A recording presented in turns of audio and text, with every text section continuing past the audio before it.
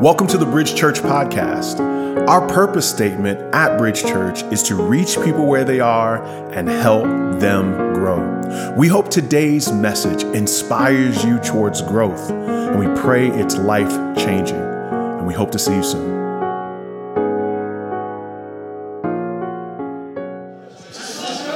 It's good. It's good to see everybody here.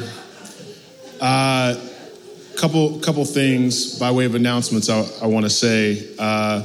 The first is that it's good. We're getting filled up in here, and it's a unique time. So I'm honored to have you all here. There's a lot of you, because of the pandemic, we do not know.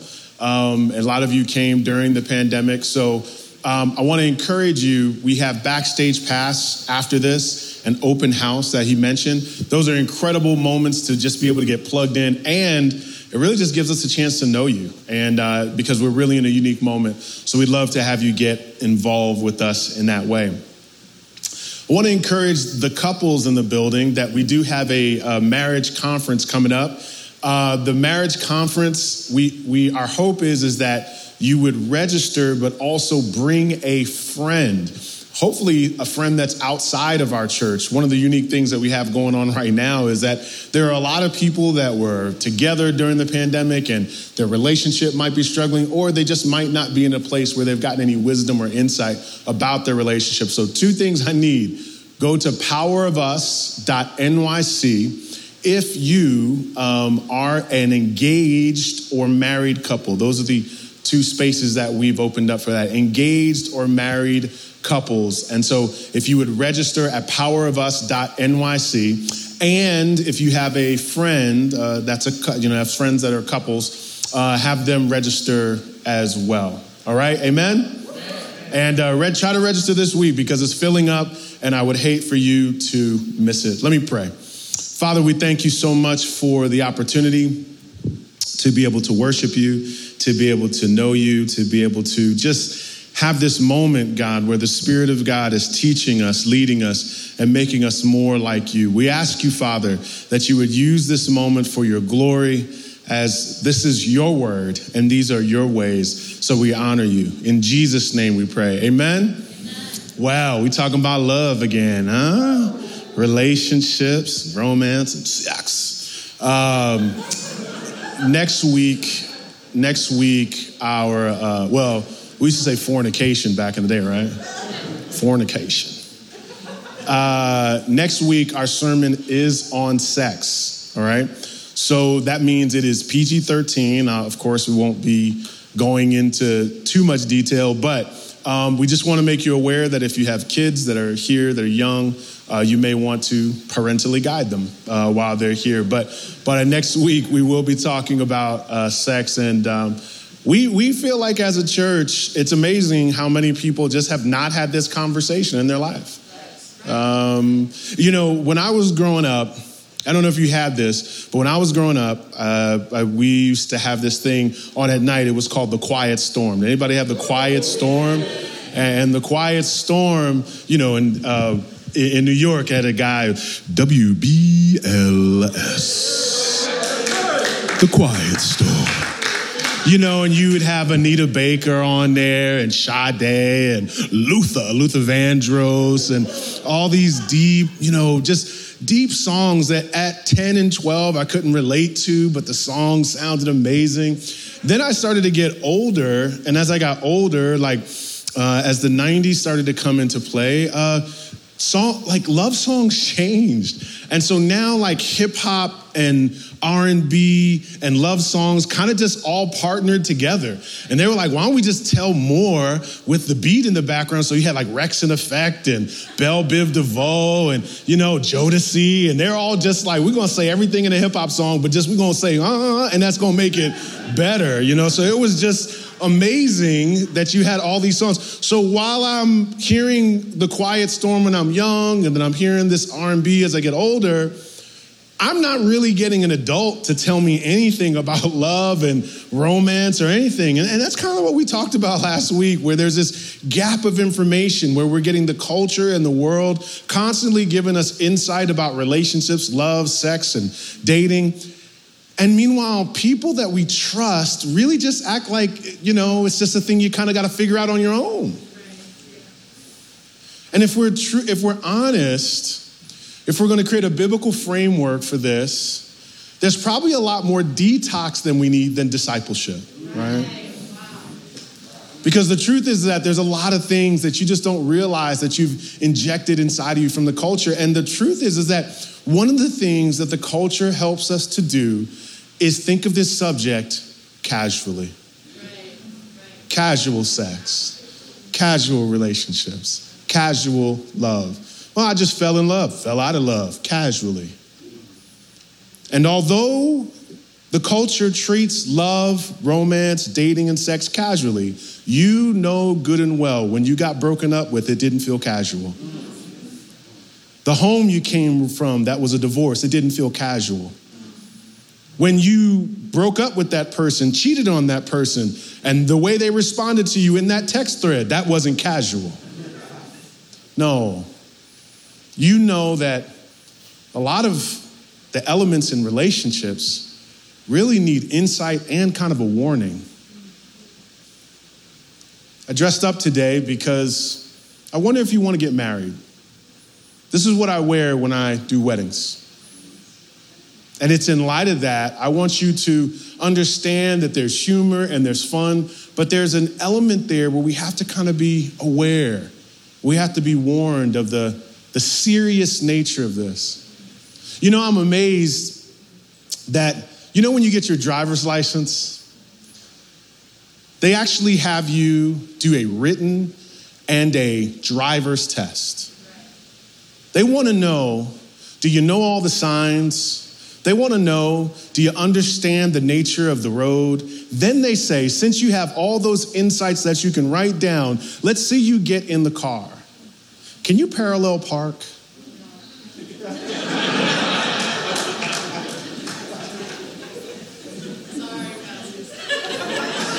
You did that. If you have a driver's license, you did it that day.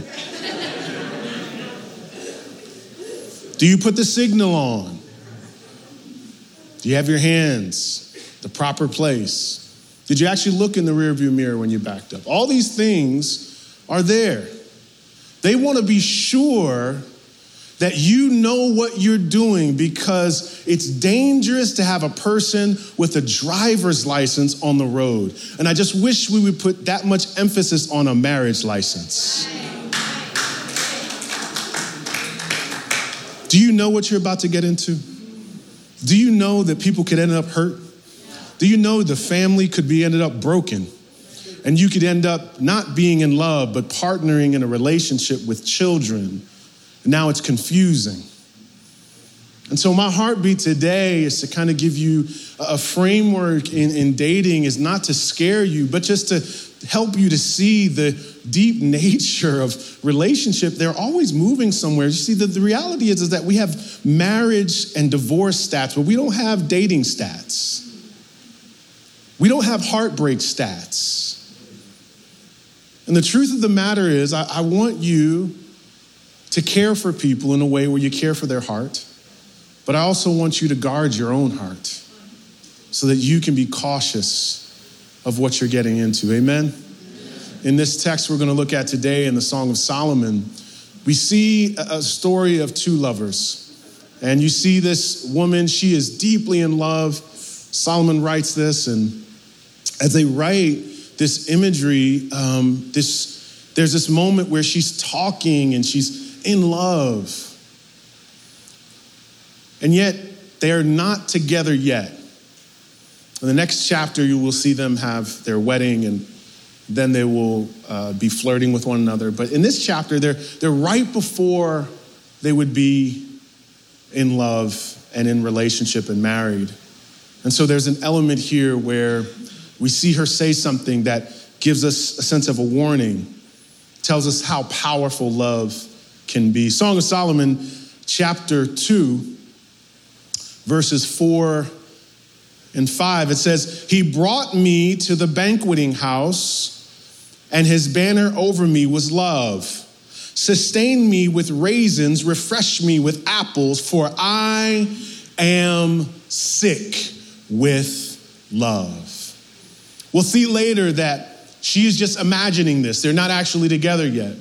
And when she's talking, she's imagining being with him in a room, and this imagery of raisins and apples, or it's the imagery that you would have with raisin cakes. Essentially, they would use apples and spices and raisins in order to be an aphrodisiac. Now, if you don't know what an aphrodisiac, next week we're going to get into more detail with that, amen?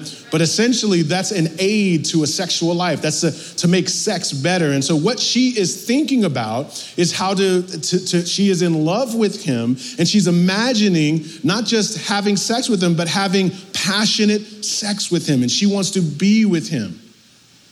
But she says something that is very powerful. In other words, understand, she's just imagining this. She's thinking of this. She's thinking of how she could be with him, how to have an entertaining and passionate romantic sex life with him. And so she says this, I am sick with love. She acknowledges, I'm lovesick. You see, the reality is love and romance have a very powerful effect on people. It is in this moment where oftentimes when you first meet someone and you think it's going somewhere, that you can't concentrate like you used to. Your thoughts move fast and you're focused on the person you love. There's a feeling of euphoria and excitement. And there is this sense that you want desperately to be with them, and your mind, your heart, and your imagination and your fantasy all are blended together. You're driven to be with them. You have a distracting hunger for attachment. In other words, when you start to fall in love, that person starts to take up space. To take up space in your heart and your mind. Love is an extremely powerful emotion. And you remember, if you've been in love, you know that when you first started, it was hard to get off the phone. You hang up. You stupid, you hang up. Oh my God. Well, okay, well then we both gonna hang up then. It's just this weird feeling, you just wanna be with them. And the emotion that she is having here, she's not complaining about, she's just acknowledging this is heavy. It's like I'm sick. And so she says in verse 7, I adjure you. That word adjure is like her pleading. I plead with you. And then so in this moment, she's no longer just talking to her husband to be. She's talking to daughters of Jerusalem, meaning other women who are at this point not married. And she says, oh, daughters of Jerusalem, by the gazelles or the does of the field, that you not stir up or awaken love until it pleases. The imagery she gives there is gazelles and does. The gazelle pictures the man and the doe pictures the woman. And the imagery there is that if you startle a gazelle or startle a doe, they get this huge reaction. There's this moment where she's saying, by the gazelles and the does, in the same way we see them move, we see so much quickness and excitement from gazelles and does. In the same way, don't stir up love until it pleases, or awaken love. His point there is when you start to fall in love, there's this reaction that you have. And the minute you stir it up, it starts to take over. And the imagery there is like a giant is asleep somewhere in the compartment of your heart. And when that giant is awakened, it starts to take over other parts of your heart. It starts to move around. It's big. It's strong. Don't awaken love until it pleases. And the idea there of love being pleasing is the idea that love should take a natural course. That love cannot be manufactured. That you cannot make a relationship go to the next level until the other person is ready. And it is one of the most concerning things when you've got one person stirred up and another person just considering. I could have a very long conversation with you about the concept in the Bible, unequally yoked. And oftentimes we use that scripture to understand people who are spiritually misaligned. They're at different places spiritually. And we can have that conversation. But what I see very often as well is people that are unequally committed. That one person is committed and the other person is still considering. One person goes out to eat and they say, maybe this means. The other person is casually moving through the relationship while the other person is investing heart, mind, and soul, hoping that one day the commitment will get stronger. One person's trying to build a foundation, the other person's just having fun.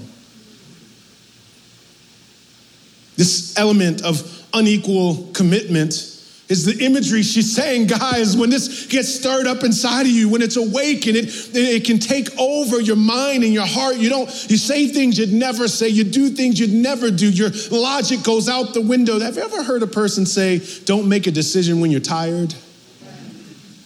It's because emotions mess with your logic. It's not just fatigue. You shouldn't make a decision when you're angry. In the same way, love has that same effect. It's hard to make logical, reasonable decisions when the emotion of romance and passion come into play. You don't think straight. You see things that other people are like, that ain't it. And you be like, that's it. You don't see things right. It's powerful. And that's what she's saying. Guys, I almost want to warn you, don't wake this thing up until it pleases. And the imagery there is, you've got to be cautious. The Bible says in Proverbs 4:23, keep your heart with all vigilance, for from it flows the springs of life. Another way that's rendered is guard your heart. Vigilance, or it can even be diligence. It can be consistency. It has this idea that you've got to keep your eye on the ball about what's happening in your heart, because everything you do comes from this place of the heart center, the control center of your world. We have to understand that dating as a concept, by its very nature, is experimental. That you want to move in a slow level of commitment initially so that the hope can be that you can get out of the relationship if you find that the person does not align with your values or you simply don't click. Putting lots of emotional investment into a relationship can be dangerous when it is not being met with the same level of investment. Dating works best between two people moving at the same pace.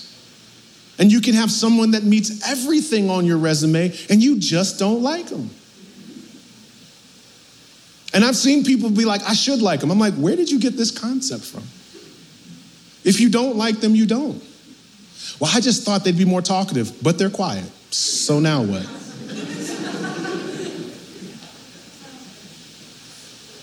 You know what happens when you get into a car and you put your seatbelt on? How do you know when it's on? You hear that click. Now, what's the point of that? You put the click on just to hear it? You put the click on for safety because you know it fits. You see, when I see people, they've been dating for a month and it's hard, they coming to me for counseling. I don't know what to do, Pastor.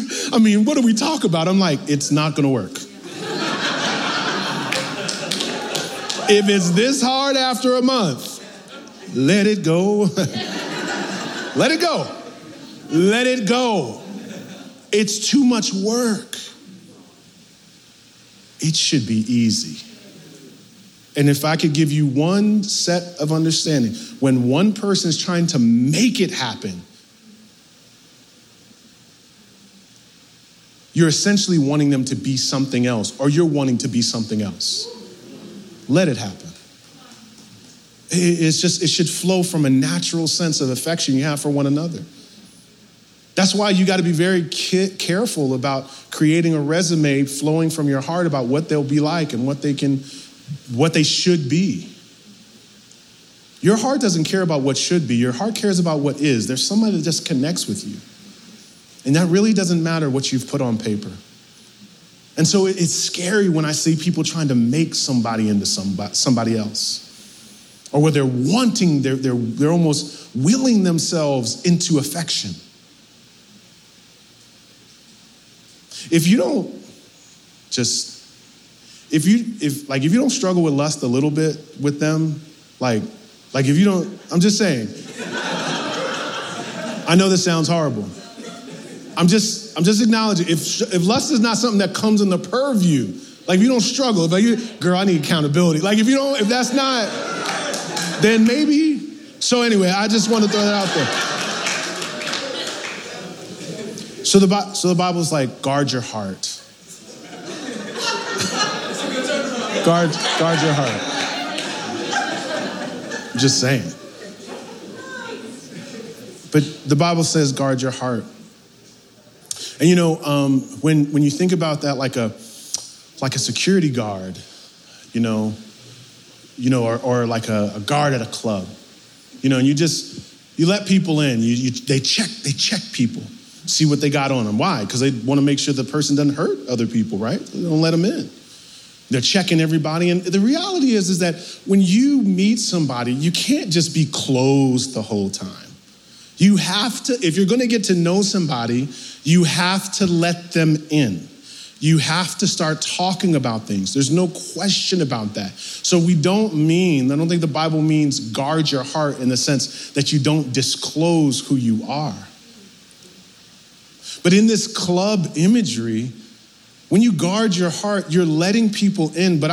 Now, saints, I used to go to the club back in the day. Oh, way back. Amen. And they had the club area, and there's things happening in the club. Stuff's happening in the club. There's people over there, people by the bar, people upstairs. But there was this special place called the VIP. And there's a security guard there in the front. They let a lot of people in there. But that place, the VIP section, was very protected.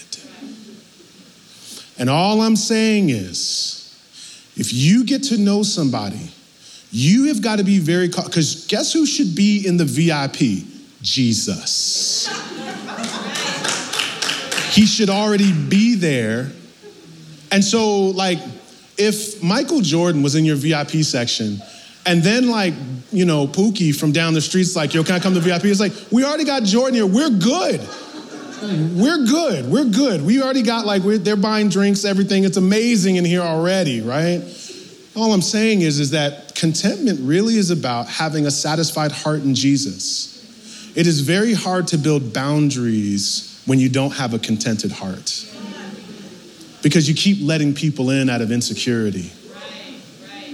And so that's why your biggest advantage in dating isn't just trying to find an app and find a person. I get all that, and I think that's a very challenging thing.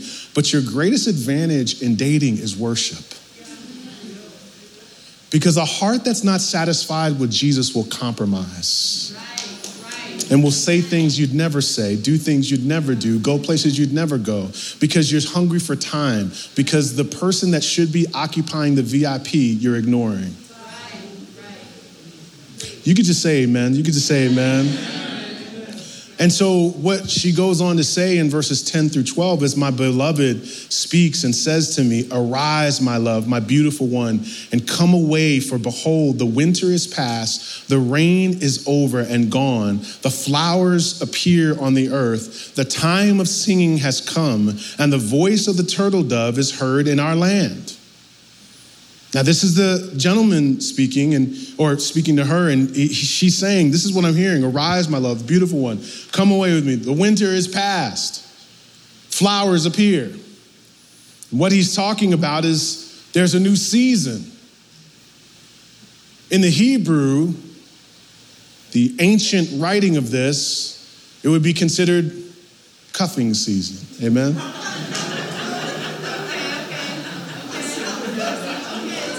What he's saying here is that look, everything's changing. It's the time to be together.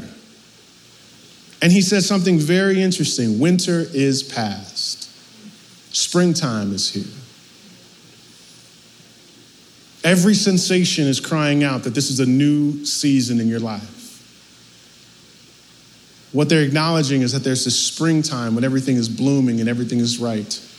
But then there's a winter when things aren't what you want. People are indoors. There's nothing blossoming. And it is in the winter season of your life when you prepare for the springtime. In the same way, you prepare your heart for the next season of your life when God would have you be in love with someone. I cannot guarantee who would be in here and who's in love and who will be in a relationship.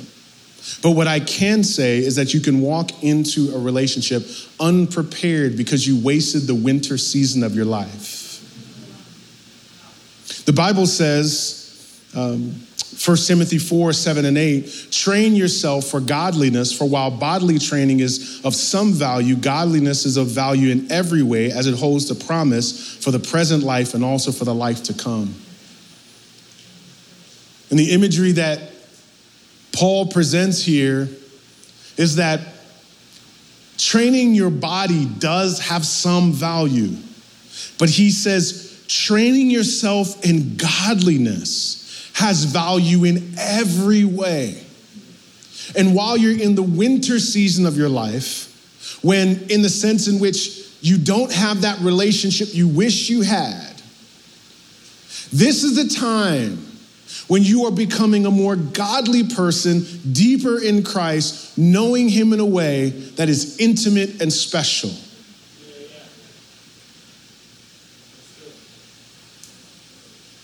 Training for godliness. Think about that.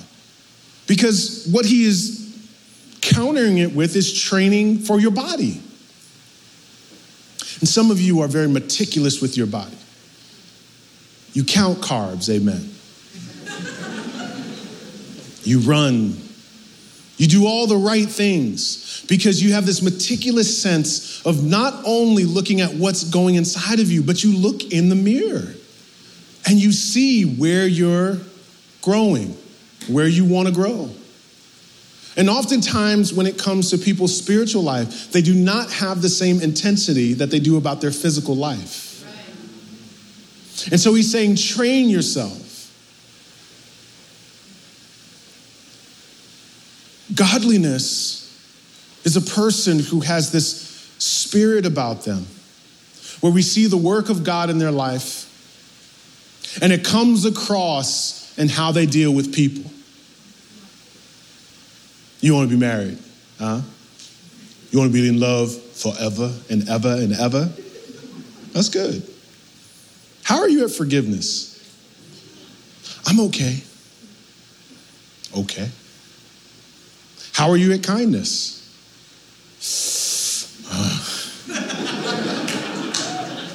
How about patience? How about just hope? Like, what are you like in situations? Like, how do you come across? Because one of the things that I find most challenging is when people want to be a good spouse, but they're not a good friend. They're not good They're not a good brother and sister. But they think when that ring happens, the Shekinah glory of God is going to come down. And all the foolishness they just did weeks ago with their friends, the way they gossip and slandered all those people, the way they were unkind and unbothered, because one of the dangerous things I find is that people who really don't do well in relationships really have this sense that the rules are different for them. Well, it's okay, but my mama said, I'm not talking about what your mama said. This is the thing you've got to understand. Your friends will put up with things your spouse never will. Because this is what happens. This is literally what happens. You will do stuff, say stuff, and your friends will be like, that's crazy. Wow. That's so crazy. How that be happening to you all the time? Yo, for real, it's crazy. Things just be happening to you. So, then I'll call. Girl, she doing it again. Yes, she is crazy. She thinks you're gonna find me. That's what they do. That's what a lot of some of y'all friends do. I'm telling you. And the friends they like you, and they know that they have they can't really be that honest with you because you're gonna wild out. So they don't go and they don't give you that real. Your mama tried to tell you, some of your friends try to tell you, but your husband or wife, trust. They're gonna let you know, or they're gonna go. And one of the things that you could do now is investigate you. Don't put so much energy into finding the right person that you don't become the right person. Who are you becoming? Who are you becoming? Are you growing? I don't know if I should be in a growth group. You need to be in a growth group, amen? Because you need relationships. Relationships are the barometer of godliness. Did you know that? I'm patient. Well, do people say you're patient? Did the people say you're kind?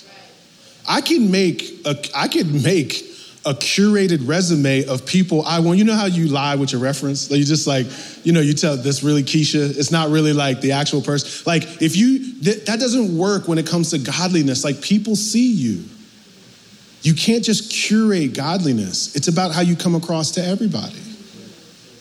And so the truth of the matter is, if you want to have a powerful, impactful marriage, your battle axe against the flesh is godliness. And you can learn that now. You can be godly now. I can't guarantee you if you'll be married tomorrow, but you can be godly today. You can be godly today.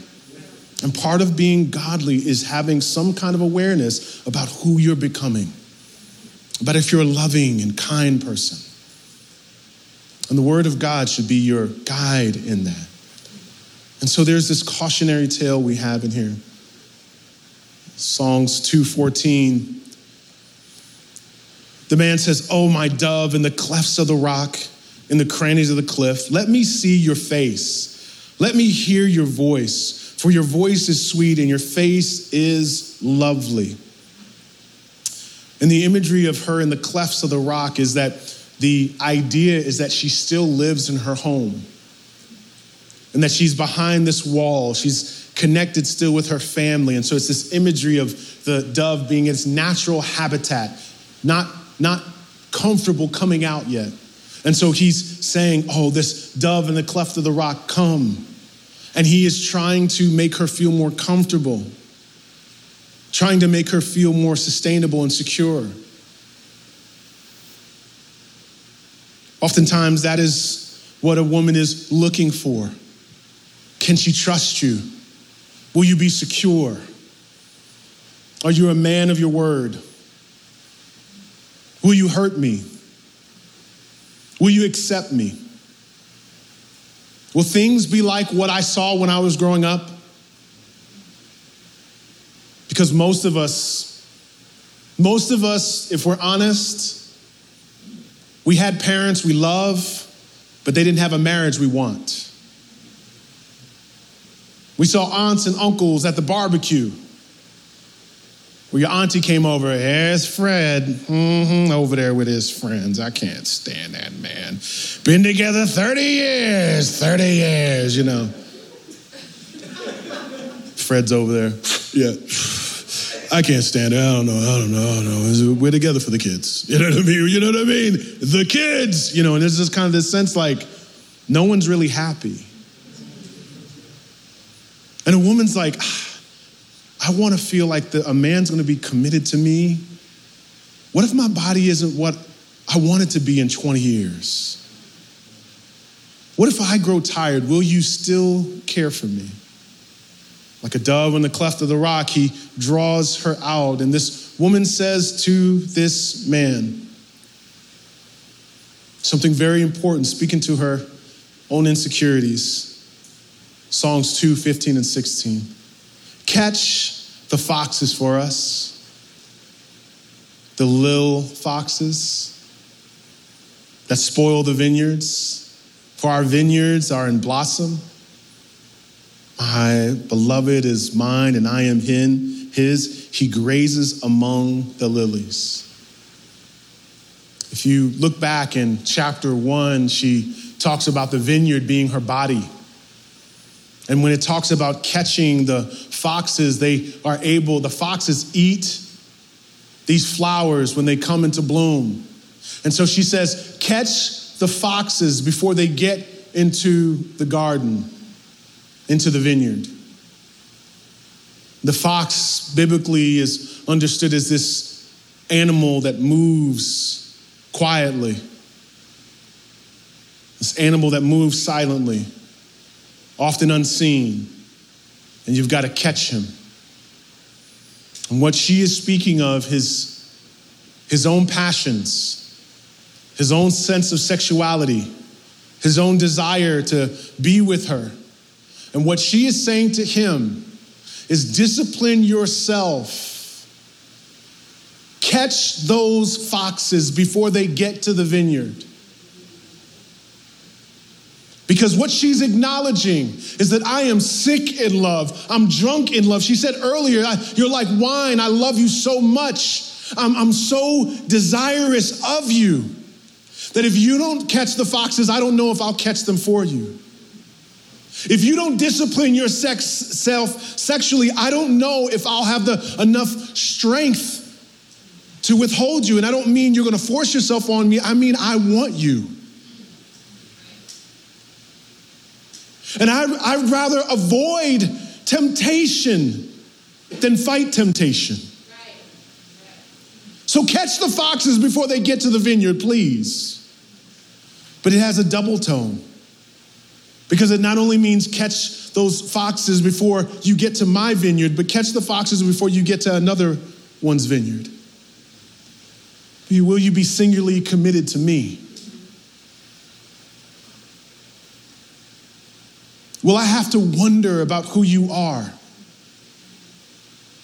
Will I have to constantly think about what's on your phone? And so she says, catch the foxes. Discipline yourself. It would be wonderful if men set a sexual boundary in the relationship. It would just be wonderful. That would just be world changing. If a man was like, listen, man, I'm really into you, but I don't want to have sex before marriage because I just don't want to ruin what God has for us. The girl would be like, what? But normally the woman has to set the standard. And she's got to have like a double black belt in judo to be like, keep off me, brother. Just.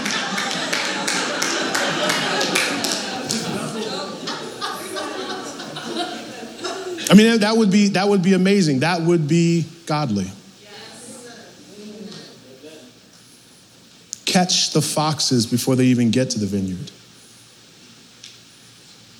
Because God forbid Y'all play house, but don't end up getting married. Oh, God forbid that. A lot of people have been in that situation. And you can feel like it's an imaginary marriage, that's fine. But it'll feel like 100% divorce. It'll be painful. So the faster you go, you see that imagery that we use of cars. When you're driving 5 miles an hour, not a lot of accidents happen then, but the faster you go, the more damage can be done. And it's speed that destroys the relationship. It's speed. That's why y'all can't look at each other anymore. It's speed. That's why it's awkward when their name is brought up. It was speed. Now, not that it's easier, but it at least allows you to still be around one another without them taking your breath away because y'all move so fast. Because really, you imagine what they were instead of really investigating who they were and taking your time. And so the only way that we can keep ourselves from falling into a place where there's hurt and pain in the dating process is that we have some kind of boundary, this contentment that we have, that when we know that Jesus is our Lord and he is who we worship, it allows us to have enough strength to create boundaries.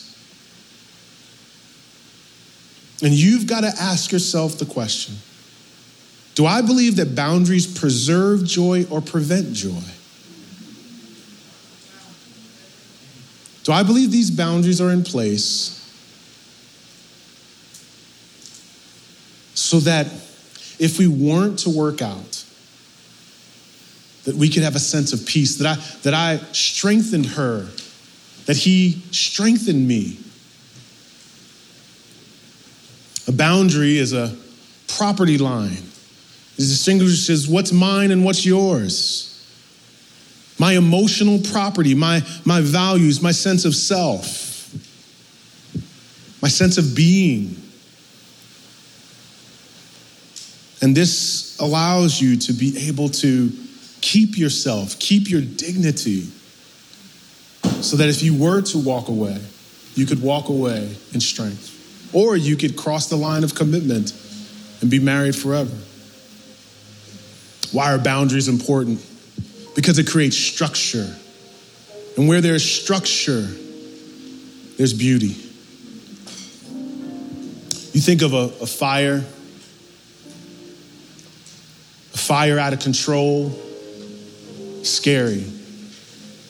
But when I was growing up, we had a fireplace. The fireplace is where you want fire. My dad would literally say, go and get some logs for the fire. Go put some paper in the fire. You're celebrating fire because fire is in a structured environment. But if that fire were to get out of that fireplace and go into the home, go out to the street, it could destroy the whole neighborhood. That's why love, the passion of love, needs to be in a structured environment where you could celebrate it. You know what's crazy? I had pastors who were encouraging me in my marriage process to Natasha, and they were holding me accountable. They were like, hey, bro, don't go too fast. I was like, okay. Hey, slow down. I was like, okay. Then we got married, and the night before marriage, these same people were giving me sex advice, and I was like, they're like, yeah, brother, what you want to do? I'm like, sure, stop. And it felt like they were preventing. But what it is that when they see me get married, they're all celebrating. And then when we go on our honeymoon, it was like, yeah, this is going to be fun, isn't it? And it's just like, y'all are weird. Get away from me. But what I'm saying is that people don't want you to not have something. They just want you to have it in the right environment. Don't you understand? Fire in the fireplace is celebrated fire. Fire in the community is destruction. The reason why we want to talk about boundaries is because we don't want to see you destroy your life or destroy the life of somebody else, cause pain and problems for someone else. I'll lastly say that I think there are 3 boundaries. We've said these for years in 3 areas: talk, touch, and time. When it comes to talking, you want to build a friendship with somebody. When you move too fast, you share every part of your world with somebody, the weak parts. And your brain, literally, the way that you're set up, when you begin to share secrets, it creates attachments with people. And that's okay, you want that, but just remember that imagery of the club. Just where are they at? Are they going into this place of a very important person in your life? Very important people know all about you. And you need to have the discipline, the godly discipline, to withhold information at times. Allow the relationship to build. And the other area is touch. And at the end of the day, you have to just have wisdom about where you're at. We're going to talk more about this, but I had sex before I was with my wife, and we were dating, and I just didn't want to fall. I didn't want to feel regret.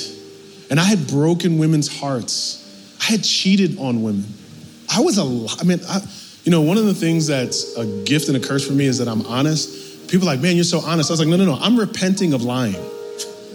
I'm still in active repentance for the liar I was. I'll look you in the face like, nope, and I'm dead lying. And that's what I would do with women. And that's why I just want to warn you, ladies. Men can sometimes, it's not that they just want to lie, they want to be competitive because they want to win. And women can do the same thing. And so you're cautious about touch. And lastly, time.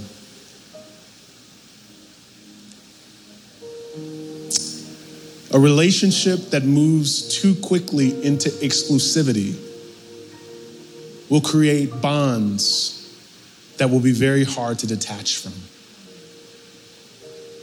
And so one of the things that helps you is try to move in community. Try to move in a way where you can just get to know them in spaces. And certainly, you want to go out to eat with them. Certainly, you want to chill with them by yourself.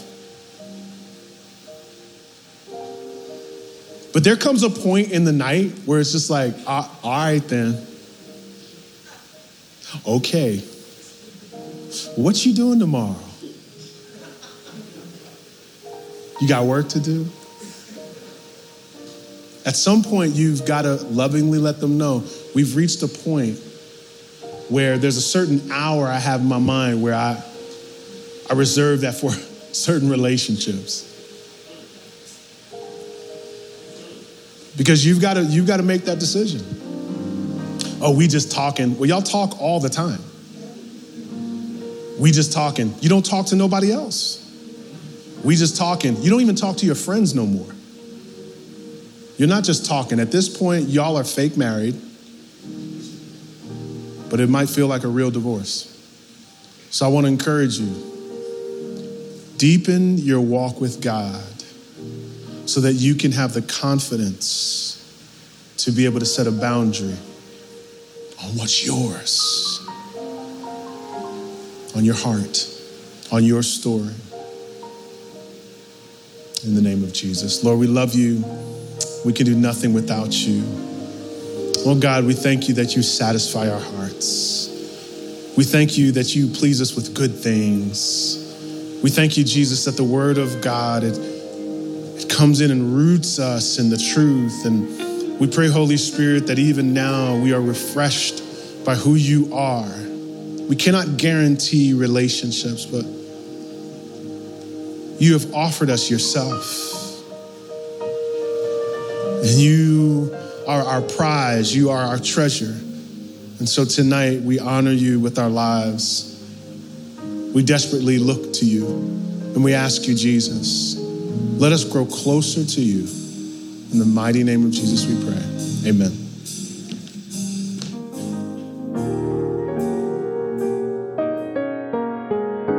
We hope today's message was encouraging for you. We'd also love to hear how God used this message to speak to you. We hear from people all across the country about what God is doing through our podcast, and we'd love to hear from you. You can email us at info@bridgechurchnyc.com. You can also find us on Facebook and Instagram. Our handle for both of those social media outlets is @bridgechurchnyc. Our website is bridgechurchnyc.com.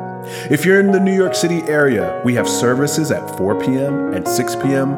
on Sundays at 98 Fifth Avenue in Brooklyn, New York, right next to the Barclays Center. We are praying for you, and we hope to see you soon.